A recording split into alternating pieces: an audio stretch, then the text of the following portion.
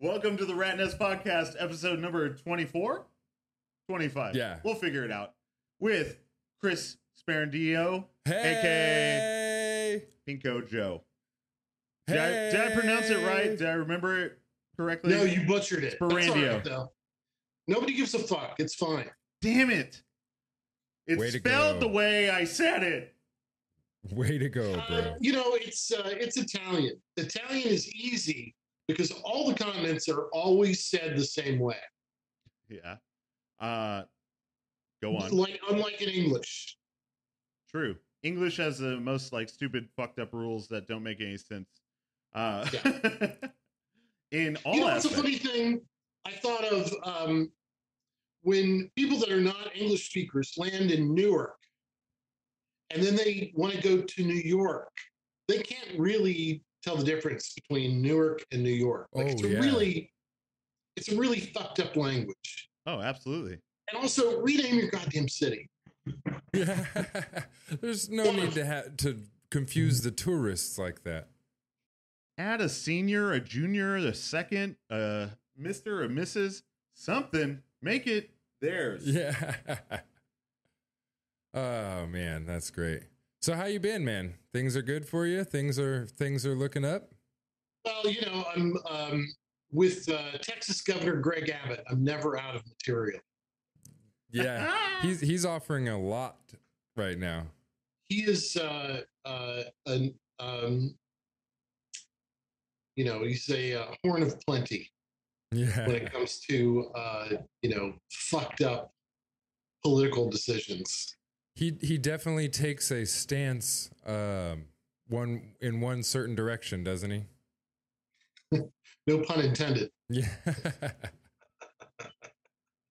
You can use that one if you I want. should laugh. It's not right to laugh, but I hate that guy. I really do hate that guy. I think I hate him more than Trump because he's not as flamboyant as Trump, right? He doesn't engender the same sort of lampooning that Trump engenders, but his policies are just as terrible, if not worse.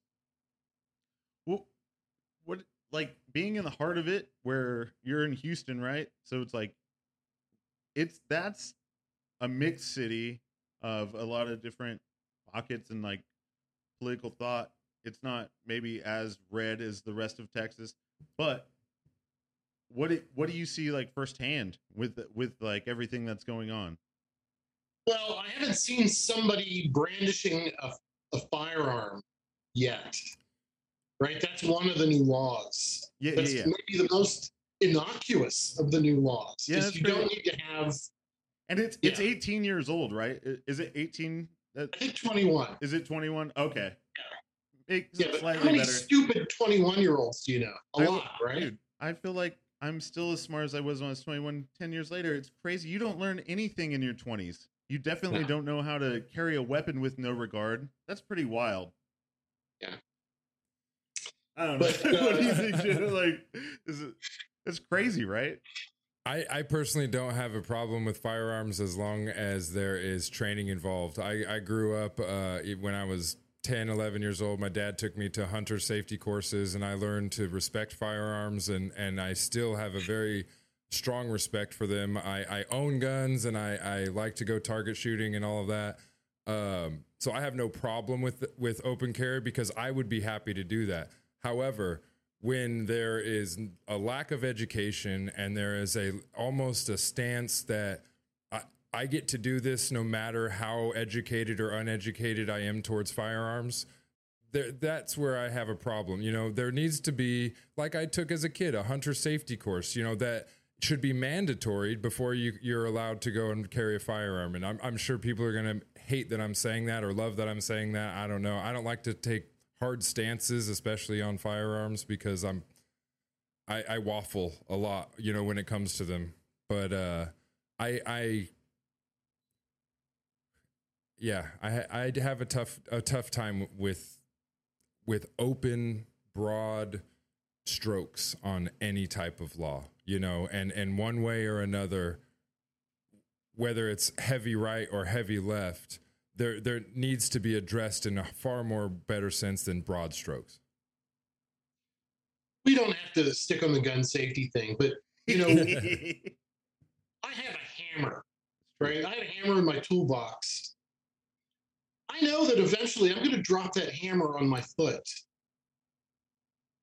You know, I'm gonna hit my thumb, or I'm gonna drop it on my foot.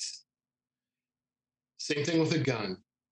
You know, the most people get shot with their own guns. If I owned a gun, I would end up Absolutely. shooting myself. It increased the risks foot, 100%. 1,000%. It increased the risk of it. If you don't have one, you can't shoot yourself with it or shoot anyone else with it. Right, but did you ever go to hammer training? Or did anybody ever teach you how to properly handle a hammer? And did you have a super deep respect for that hammer to where you're going to treat it like a rattlesnake, you know, where it can bite you if it falls on your foot? But there absolutely is a difference, and it comes to education.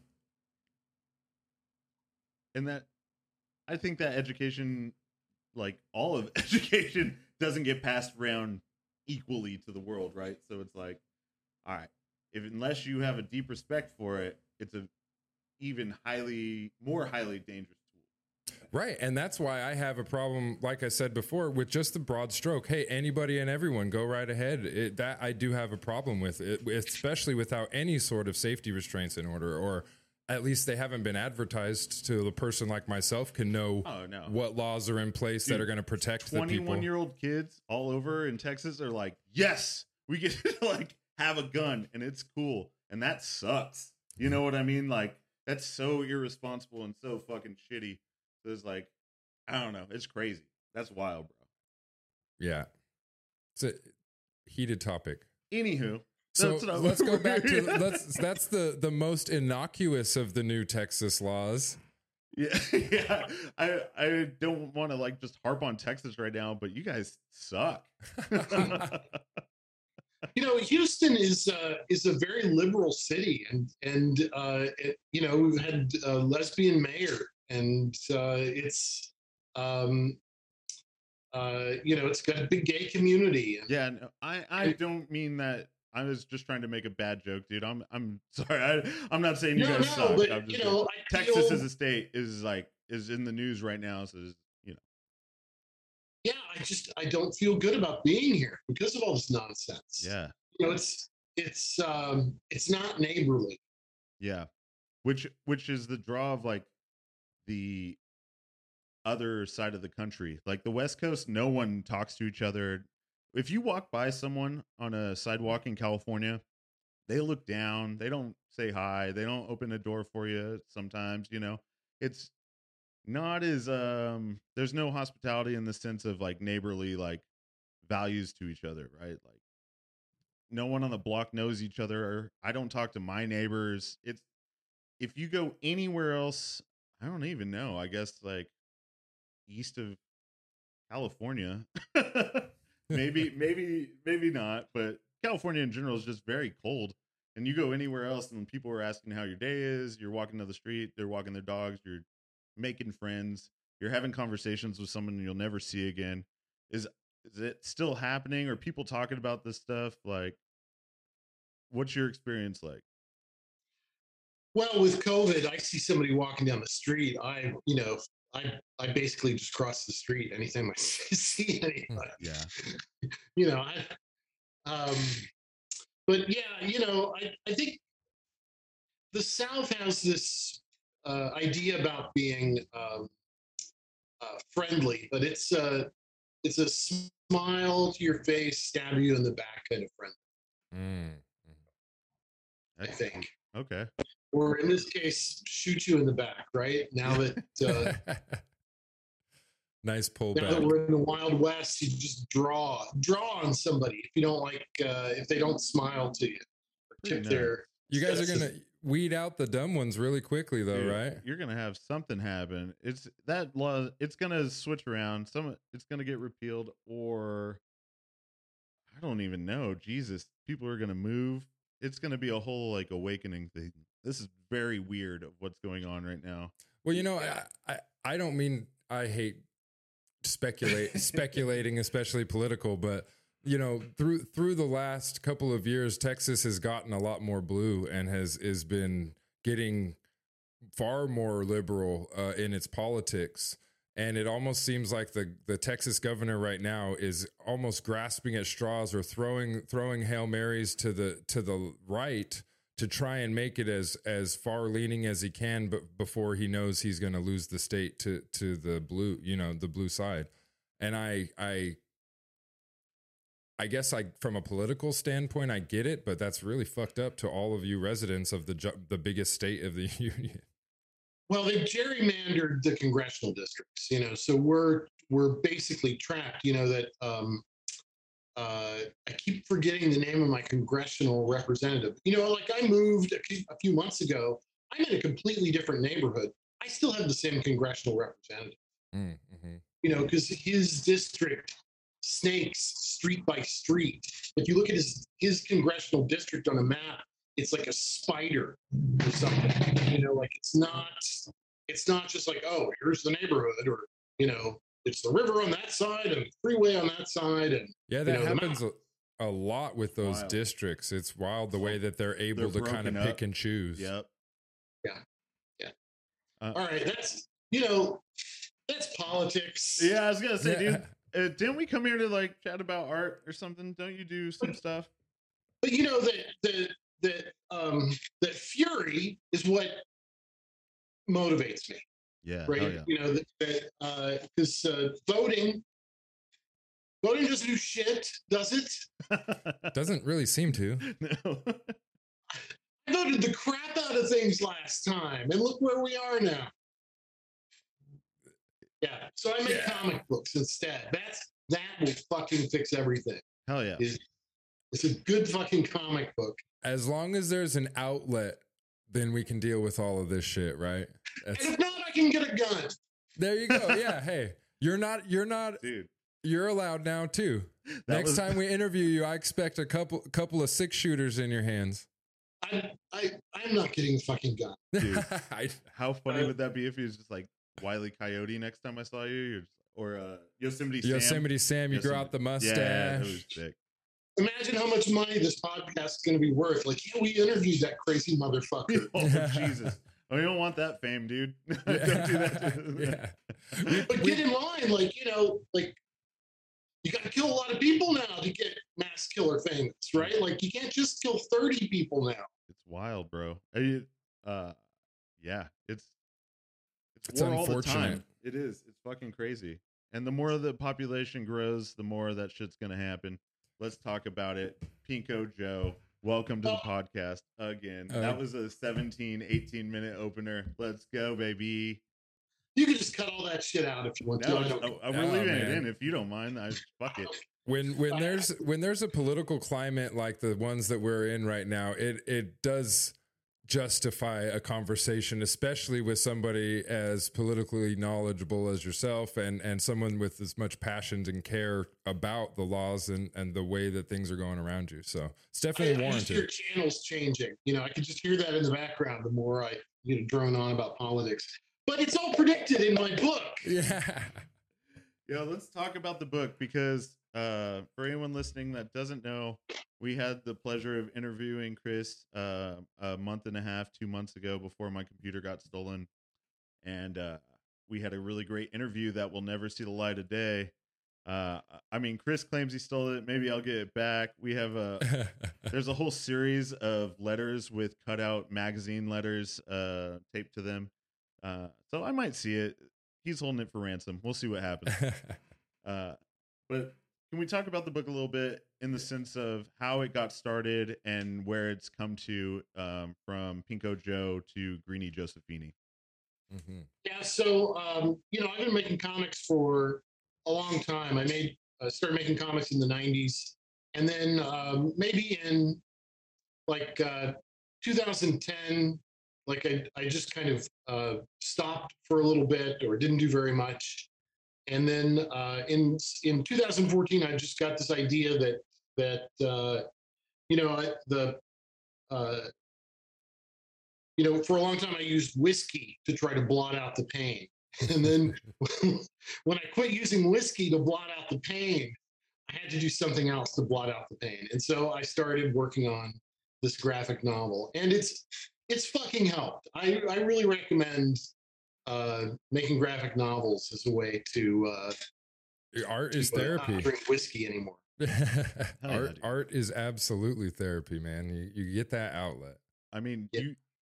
you're halfway joking, but like, was it an issue? Like, did you get sober, or were you just drinking too much whiskey? You're like, I was trying to drink my way out of Texas, and it wasn't working. Yeah. Yeah, you're still there. I thought it was a tunnel. It just wasn't helping. I just got to the point where it wasn't helping, right? Yeah. Like the pain was too great, and so I had to do something else. So I started working on this graphic novel idea, and I've been looking at a lot of public domain comics. Actually, I've been looking at public domain comics for a long, long time.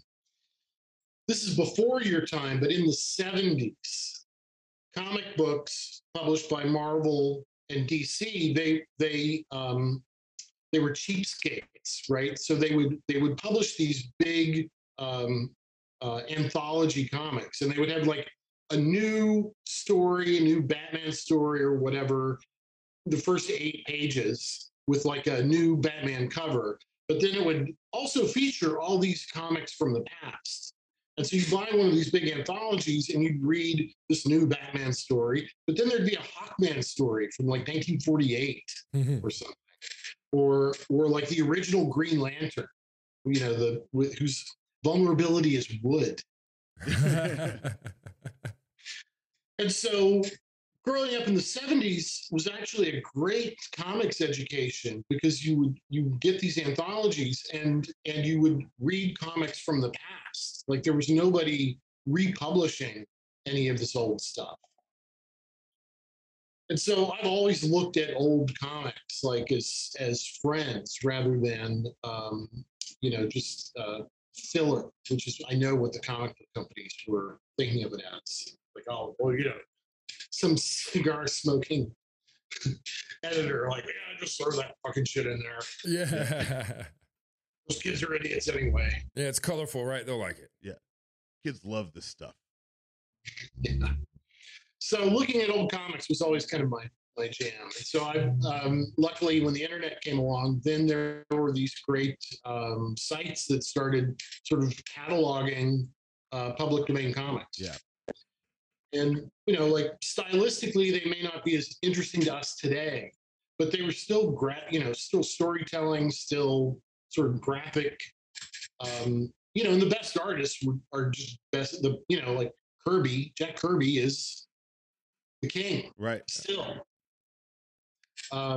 So I was looking at old public domain comics. That's kind of what inspired me to start working on Pinko Joe.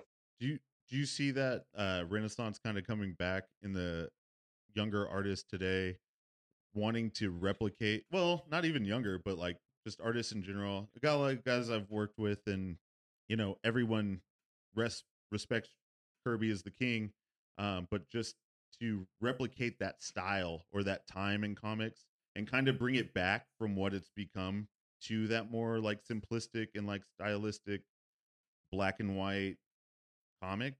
I mean, what's your take on that? Is that I think the retro stuff is pretty fashionable right now.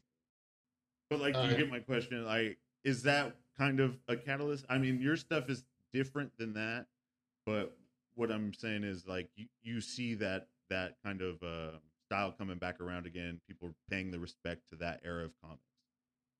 Yeah, I think the retro comics is a thing right now. That retro style, the digital tools that are available now, they're fantastic, and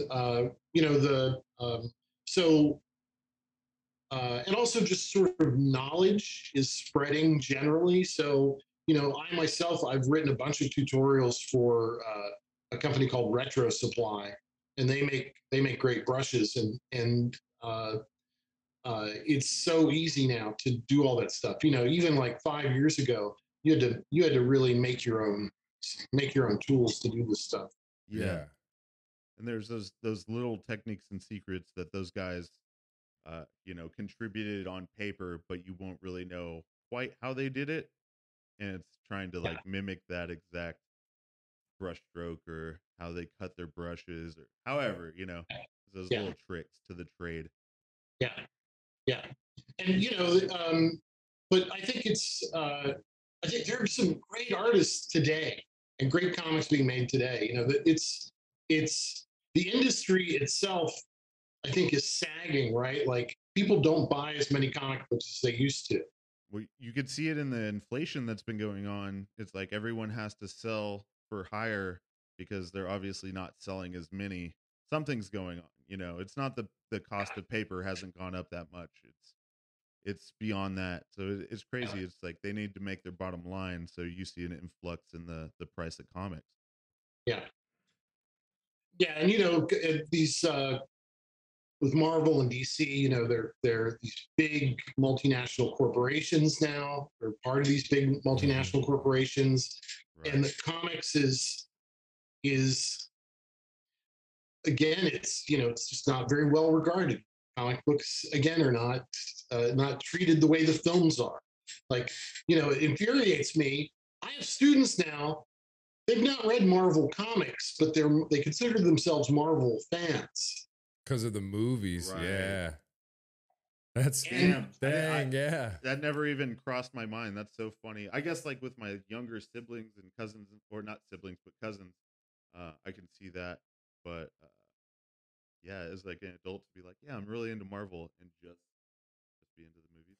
That does speak though to the talent and writing that it takes to make a good comic book, because those movies have grossed billions of dollars, or up to $1 billion probably by now, and they're all based off of these stories and writing that came out of comic books. Right. And that was looked at as like a low grade or like lesser than art form and literature form.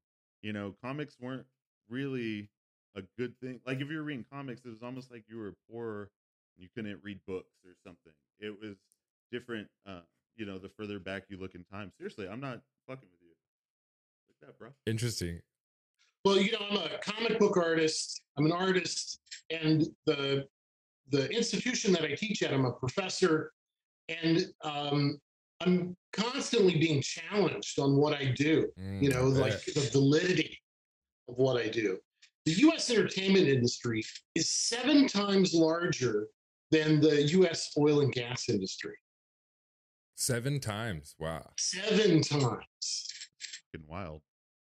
And so, kiss my ass, oil and gas industry, kiss my ass. Now, granted, about half of the entertainment industry is video games now, right? Mm-hmm. I mean, it's not Hollywood anymore. Yeah. Does that include? I'm sure that includes like apps and like screen, anything that has to do with the screen at this point. There's multi-million, if not billion-dollar, internet apps, which gets thrown into the pot. But it's pretty wild. And to say that like Hollywood's hurting, it's like, get the fuck out of here. Like, shut up. You guys, Yeah.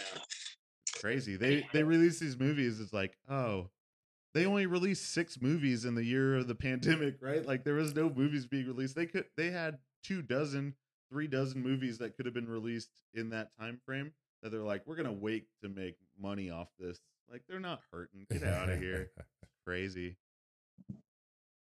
So would you consider yourself able to focus a little bit more on the writing side of all the stories that go into your books, because you kind of have that set style, or that you're drawing from these classic styles? You're able to kind of focus on the story? Yeah, I mean, the Pinko Joe, and I'll just hold it up again. Yeah, we both go both sides, baby. There it is.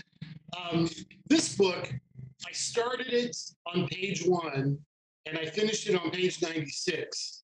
And page 96 is when I kind of figured it out. Right? Okay. I just started.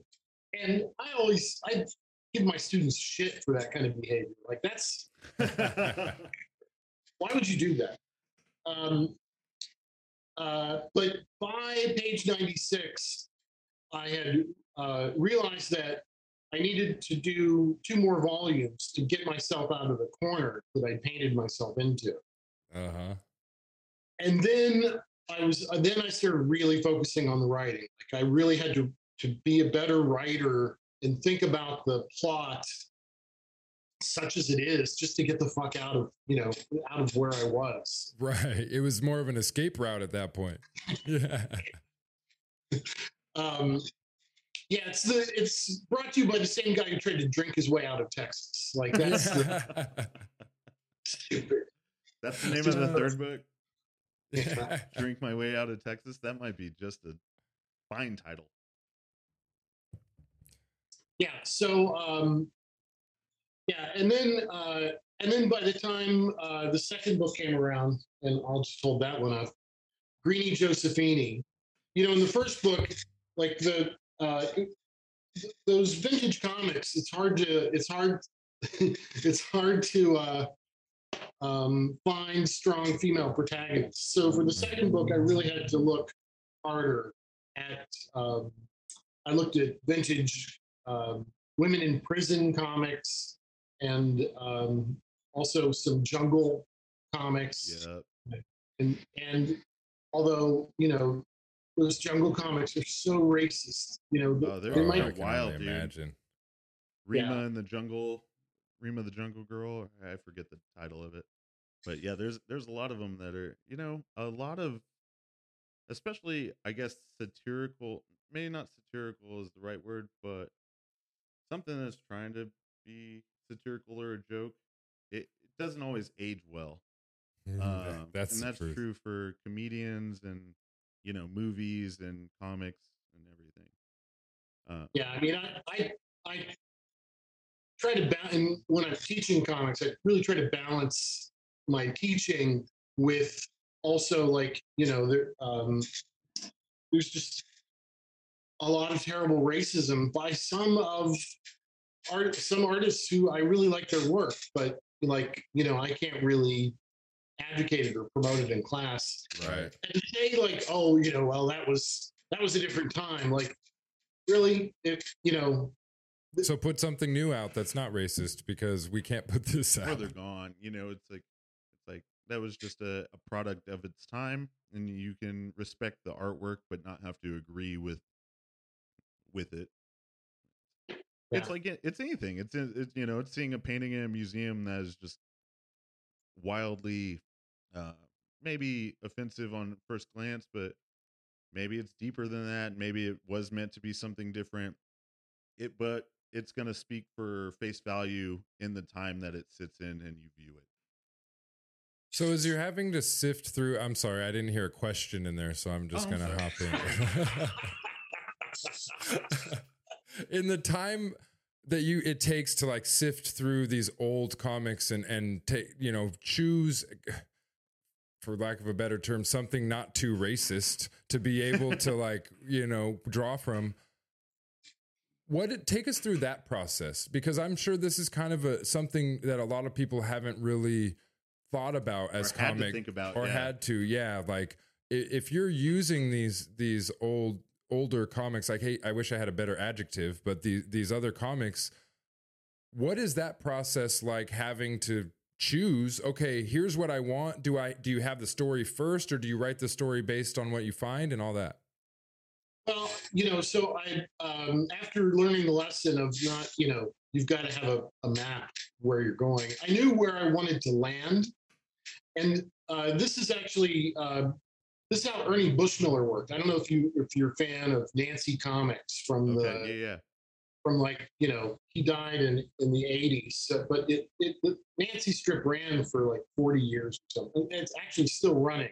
It's in a bootleg culture. I mean, it's stronger than ever. It's crazy. Yeah. So Bushmiller would always write the last panel first. So he knew where he wanted the joke to land. Yes.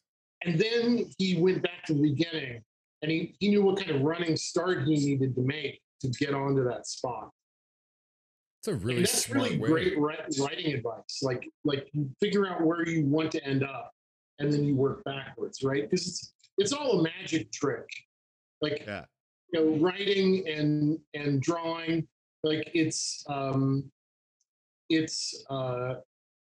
that I practice on a daily basis. And to somebody that doesn't practice writing and drawing on a daily basis, what I do may seem amazing, or like, how do you do that? And it's just practice. Mhm. Yeah, And so, yeah, Bushmiller's technique of writing the end first, that really saved my bacon.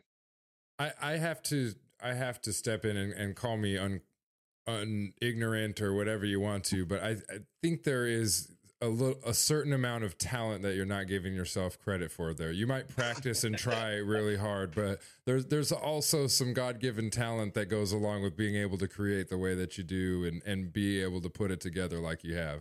hell yeah. It really is just practice. I think that I mean, because I couldn't teach it. If it was I can't be a hypocrite in that regard, right? Like, I can't be a college professor and then say, "Oh, well, you've got to be born with it." Okay, I see where you're going. All right, my bad. I retract. You're absolutely right. I retract that all the way back. It's all about practice. Go to school, figure it out, and you can be as good of an artist as anybody. It's crazy. Yeah. Did you watch the Bob Ross documentary on Netflix that just came out? I haven't, not yet. I love Bob Ross, and I've heard it's kind of a heartbreaker. It's a bummer, and I'm delicate right now. but like nothing on him. It's it's a really sweet movie, and I was happy to like see the footage and everything put together in the way it was. But just to think of that, like the reason that guy could mix paint and paint the way he could in 25 minutes and create a piece, he didn't start off doing that. It's practice. It's the repetition. It's the 10,000 hours. It's whatever you want to call it. Yeah. It takes that time. It's like, how old were you before you got comfortable publishing stuff or like putting work out for yourself? I'm 57 now, so 58, I'd say. Yeah,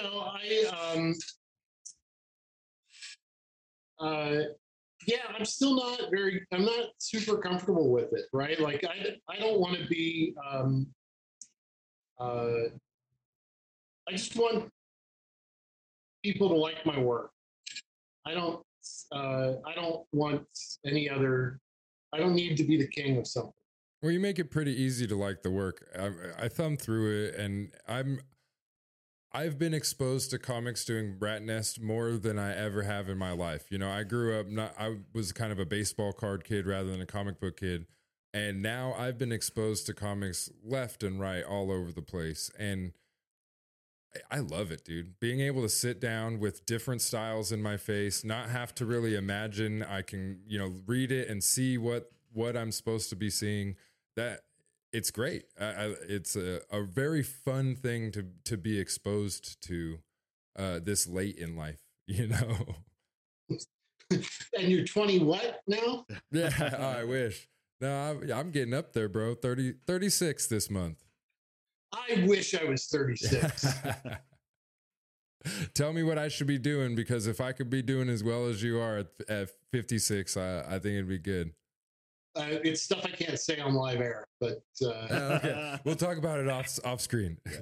Send me one of those clipped out magazine letters you've been sending. Yeah, for the ransom for the computer. We're pulling it all the way back. The way back to the beginning. Look at us writing. Let me plug this. I don't know. Do you guys know Shush? No, I just saw that the Eastern European Publishing Company. They're based in Riga, Latvia. Yeah. Interesting. And so this is the company, or the publisher is called Kush Comics, and this anthology is called Shh. Okay. And it's actually been nominated. It was nominated in 2017 for an Eisner, and it was nominated in 2020 for an Eisner. Oh yeah, as an anthology. Of course, I was in the ones before 2017 and the ones in 2018 and this one. So I wasn't in any of the Eisner nominations. Oh no. Yeah. Which I think they did on purpose. I mean, that's what you get for living alone. You become incredibly paranoid and angry. So, but actually I've got a piece in this issue. Awesome. Hell yeah. And like it's but you were talking about like all sorts of different kinds of comics. There's just really great, very kind of bold, Oh, very cool. experimental comics in these anthologies. Lots of different styles in there. Lots of different stuff. And you know, it's just such a joy to see all this stuff. And Riga, who knew? Say again, I'm sorry, I missed that. I said Riga. Riga, Latvia is where they're located. Oh, the place. Yeah. See, I've never even heard of it, so I didn't even associate it as a place. Yeah, I didn't know that was a town name. I knew it was Latvia, but Riga, Latvia. That's Riga, Latvia. crazy. That's really cool. Crazy. That is Yeah. very cool. Yeah, Yeah. I was familiar. I like some of the old school zines that I remember. Like now I'm losing it. Slingshot out of like the Pacific Northwest, and like those little books, like those year-long calendar books. It was so fun to flip through, and like it felt good in your hands.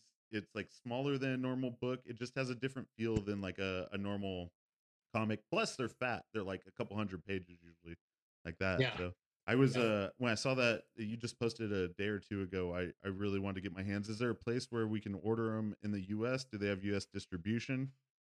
The U.S. is tough. You might find them like at Quimby's Okay. in Chicago. Yeah. You know, Quimby's is the place. Have you ever been to Quimby's? No, but I'm familiar with it. Next time you go to Chicago, you got to go to Quimby's because it's filled with that zine type stuff. Like there's shelves filled with these independent handmade books, as well as like the mainstream stuff, of course. But lots of really wild, crazy magazines. Like I think I got a copy of Sploosh there. Have you ever seen Sploosh? No. Fill me in on Sploosh. Oh my God. Talk about weird magazines. Yes, I'm in. It's mostly women, none of them naked, all in like bikinis or dresses. And they're dumping either like pots of macaroni, like mac and cheese, or baked beans on themselves. This is a photography. Is photography or illustration? Full color photography magazine. Oh, wow. Yes. Look I'm into that up. Sploosh, dude. Yeah, I look think that I up. just got into Sploosh. Yeah. And you know, it's not my thing. No, Right? but it's so interesting. That's so funny. But magazines like Sploosh are my thing. Does that make sense? Like I'm not buying Sploosh because of what's inside. I'm buying Sploosh because of what it is. Right. It's like out there-ness, like it's appeal that there's who is into this. It's interesting to think of the people that regularly subscribe to Sploosh. I want to know how much thought goes into the preparation of the meal. Like, did they actually put spices in the mac and cheese? Were they like doing it to eat and then someone came and stole it and dumped it on their girlfriend? How is this happening?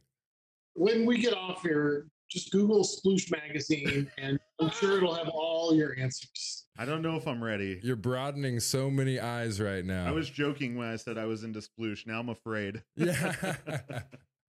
But again, it's not pornographic. Right. Well, that's good. You know, it's just I think a waste of beans. Yeah, totally. Oh, Like a that's big good. waste of beans. A lot of beans. Like one of those industrial sized cans of beans. That's sick. Do you know what neighborhood, or is Quimby's downtown in Chicago? Where's it at? Quimby's is in Wicker Park area. Oh, okay, yeah. I'm very It's on, familiar with that area. I used to live around the corner from there. Yeah, sick. North and Damon. I was always stay off of Northwestern by the Empty Bottle. Yeah. So, Yeah. not too far.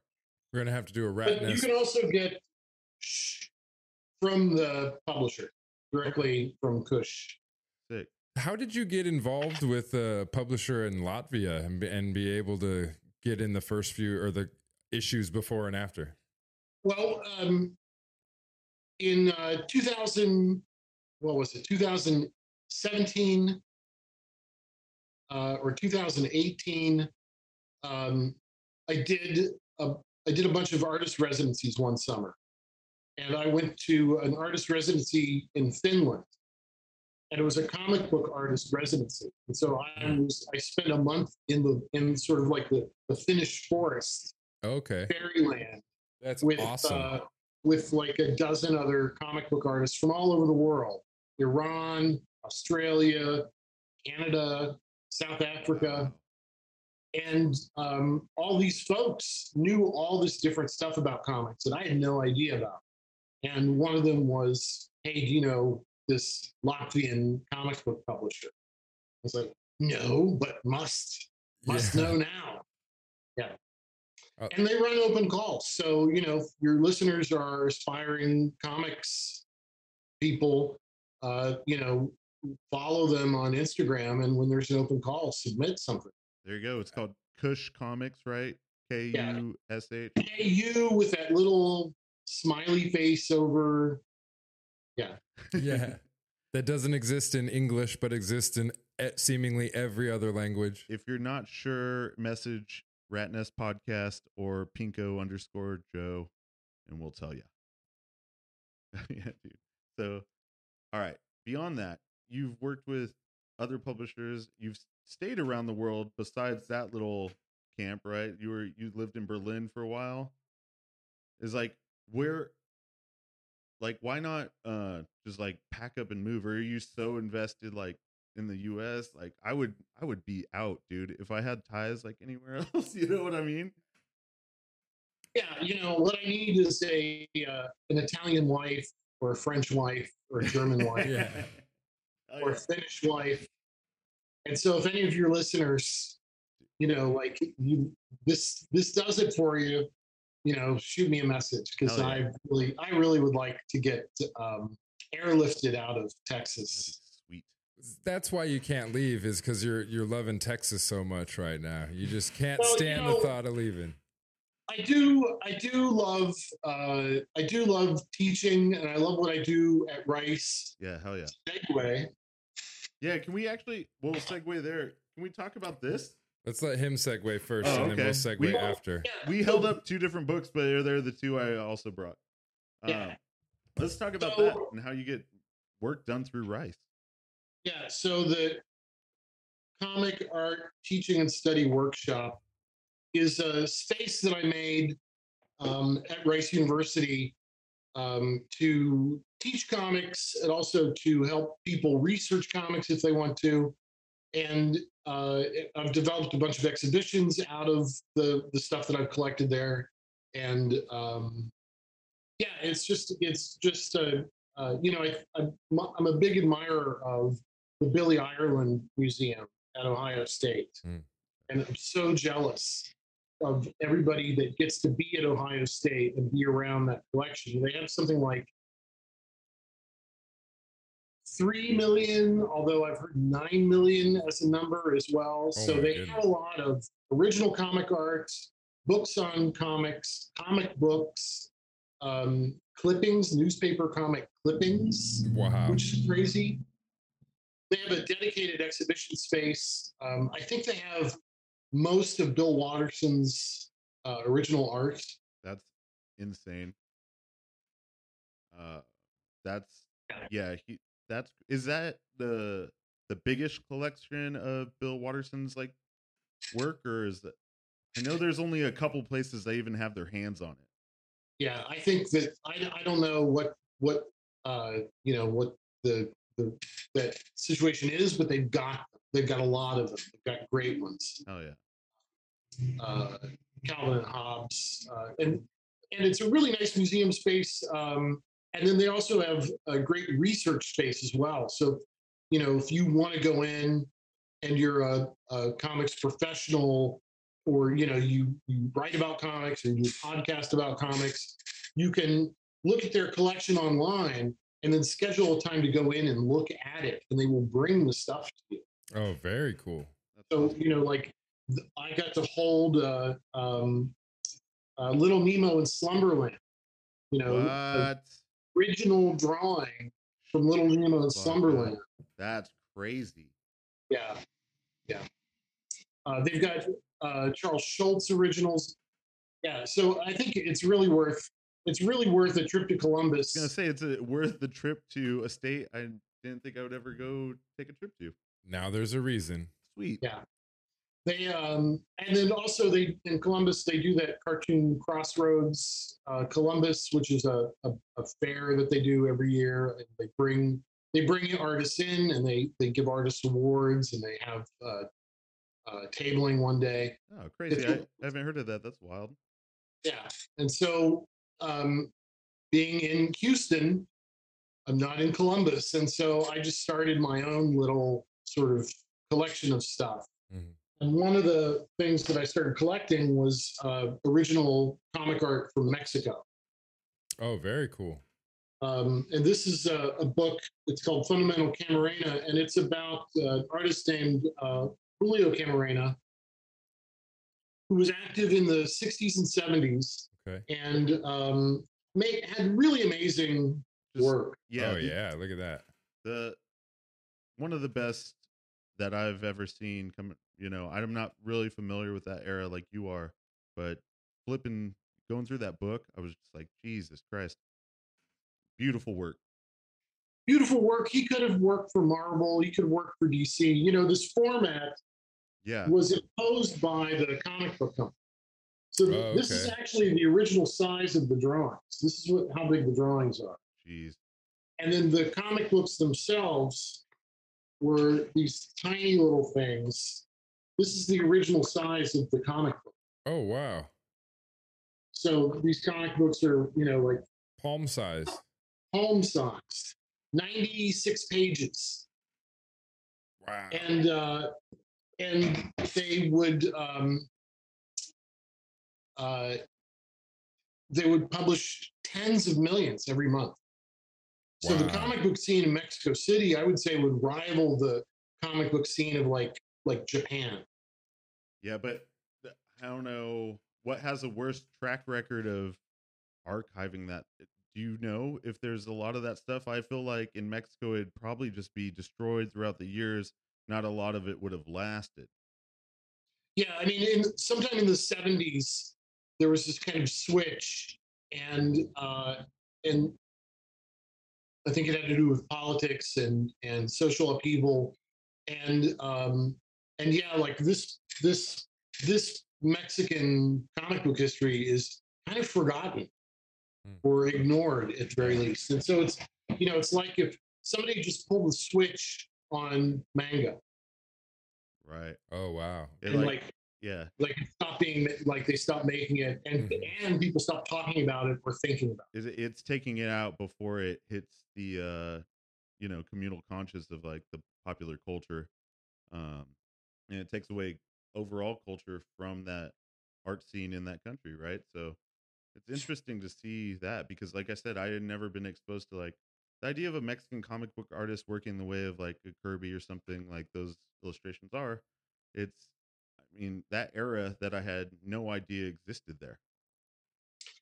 So, are you familiar with Gwen Stacy and Spider-Man? Yeah, I don't know too much history on it, but yes. So Gwen Stacy was Peter Parker's first girlfriend, and she was thrown off the top of the Brooklyn Bridge by the Green Goblin. Right. Spider-Man shoots a web down to catch her, and her neck snaps. Oh. And she dies.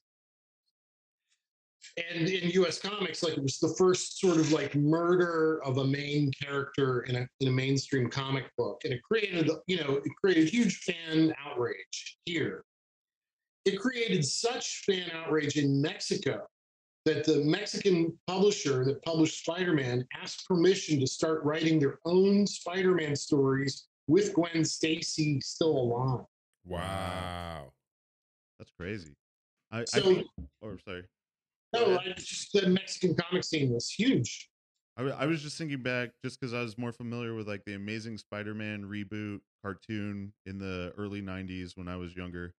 And Gwen Stacy dies through being thrown from the Green Goblin, but I don't know if that's the same narrative that played out because when you said that, I was like, damn, did it happen like that? Because I remember that's his whole thing is uh, the remorse for that one. But it's interesting to see that the whole country would be like, can we change the narrative and do our own thing? Because that is just too heavy, Yeah. I think it really speaks to the passion that comic book fans really have. Some things, sports and all that, have a certain amount of fanatics in them, but I think in the comic book realm, I have seen more die hard, like I live this life more than really any other scene that exists. Maybe punk rock is another one that where people live the scene that they're a part of, but comic people are die hard, man. And so it makes sense. They have been following this story, and their main character or the love of the main character dies. They're going to be pissed and say, you know what? All of us are mad. Let's make them rewrite it. But is that true for like throughout the generations? Is that a 2000s thing? It's like subcultures. Well, it's absolutely that way right now. Everyone that we've talked to has been so passionate, and like you can just tell. I mean, even talking to you, Chris, you just exude comic book knowledge and love for it. You know what I mean? You can just tell that you've really imprinted it on your life. Sad. It's sad, really. I love it, dude. I like I said, coming from not being in the comic book scene and seeing it as like a community from the outside, it's fucking beautiful. Yeah, man. Yeah, I wish I had the same passion for like eating organic food and exercising. Yeah, all of us, right? I wish I could do that with pedal biking. Or investing in the stock market. Like, why don't I have that same fucking enthusiasm for that? Yeah, dude. I think about that sometimes. I'm like, I could be a lot smarter with my money if I really cared about it. It's it's a give and take. I'm a happy guy, and I'm sure you are too, even though we get pissed off sometimes. Yeah, I mean, making comics is it's brings me a lot of joy. I think. Hell yeah. It's great to be able to take that awful news and channel it somewhere. Even though I think it, I get death threats, which I think are hilarious. But I also get a lot of fans saying like, "Oh, seeing your stuff really gets me through my day." Or I look forward to your posts on Instagram. Well, and that makes. I don't know. That's weird. It's a little weird for me. I don't want that responsibility. No, that has to be so vindicating, man. Knowing that you're doing something that brings you joy and it's bringing other people joy, just kind of because you're doing what brings you joy. That's awesome. Yeah, that's you don't have to beauty of reciprocation. Yeah, you don't got to go too far into it. It's like it brings them joy. Fucking, that's what's up. Ask final questions, I guess. Can I get some copies off you? I'll pay you for them that we can sell on the website, just like a few of each book, or do you do that, or are you just self publishing and self? So the publisher is Argle Bargle Books. They're based in Montreal, Canada. If you send me an email, I'm happy to send you some books. I got stacks of them here. Okay. Stan Waney is the publisher. He's also a terrific artist. He's on Instagram. And he's got a book coming out with Conundrum Press. I think it's out now or soon or something. One more time is Stan Waney, Wany. There you go.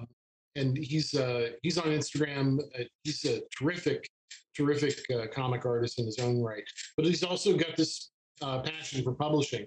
Actually, he's one of the people that I met on this Finnish comic book artist residency. Oh, right. And so that, that's wild. Another, yeah.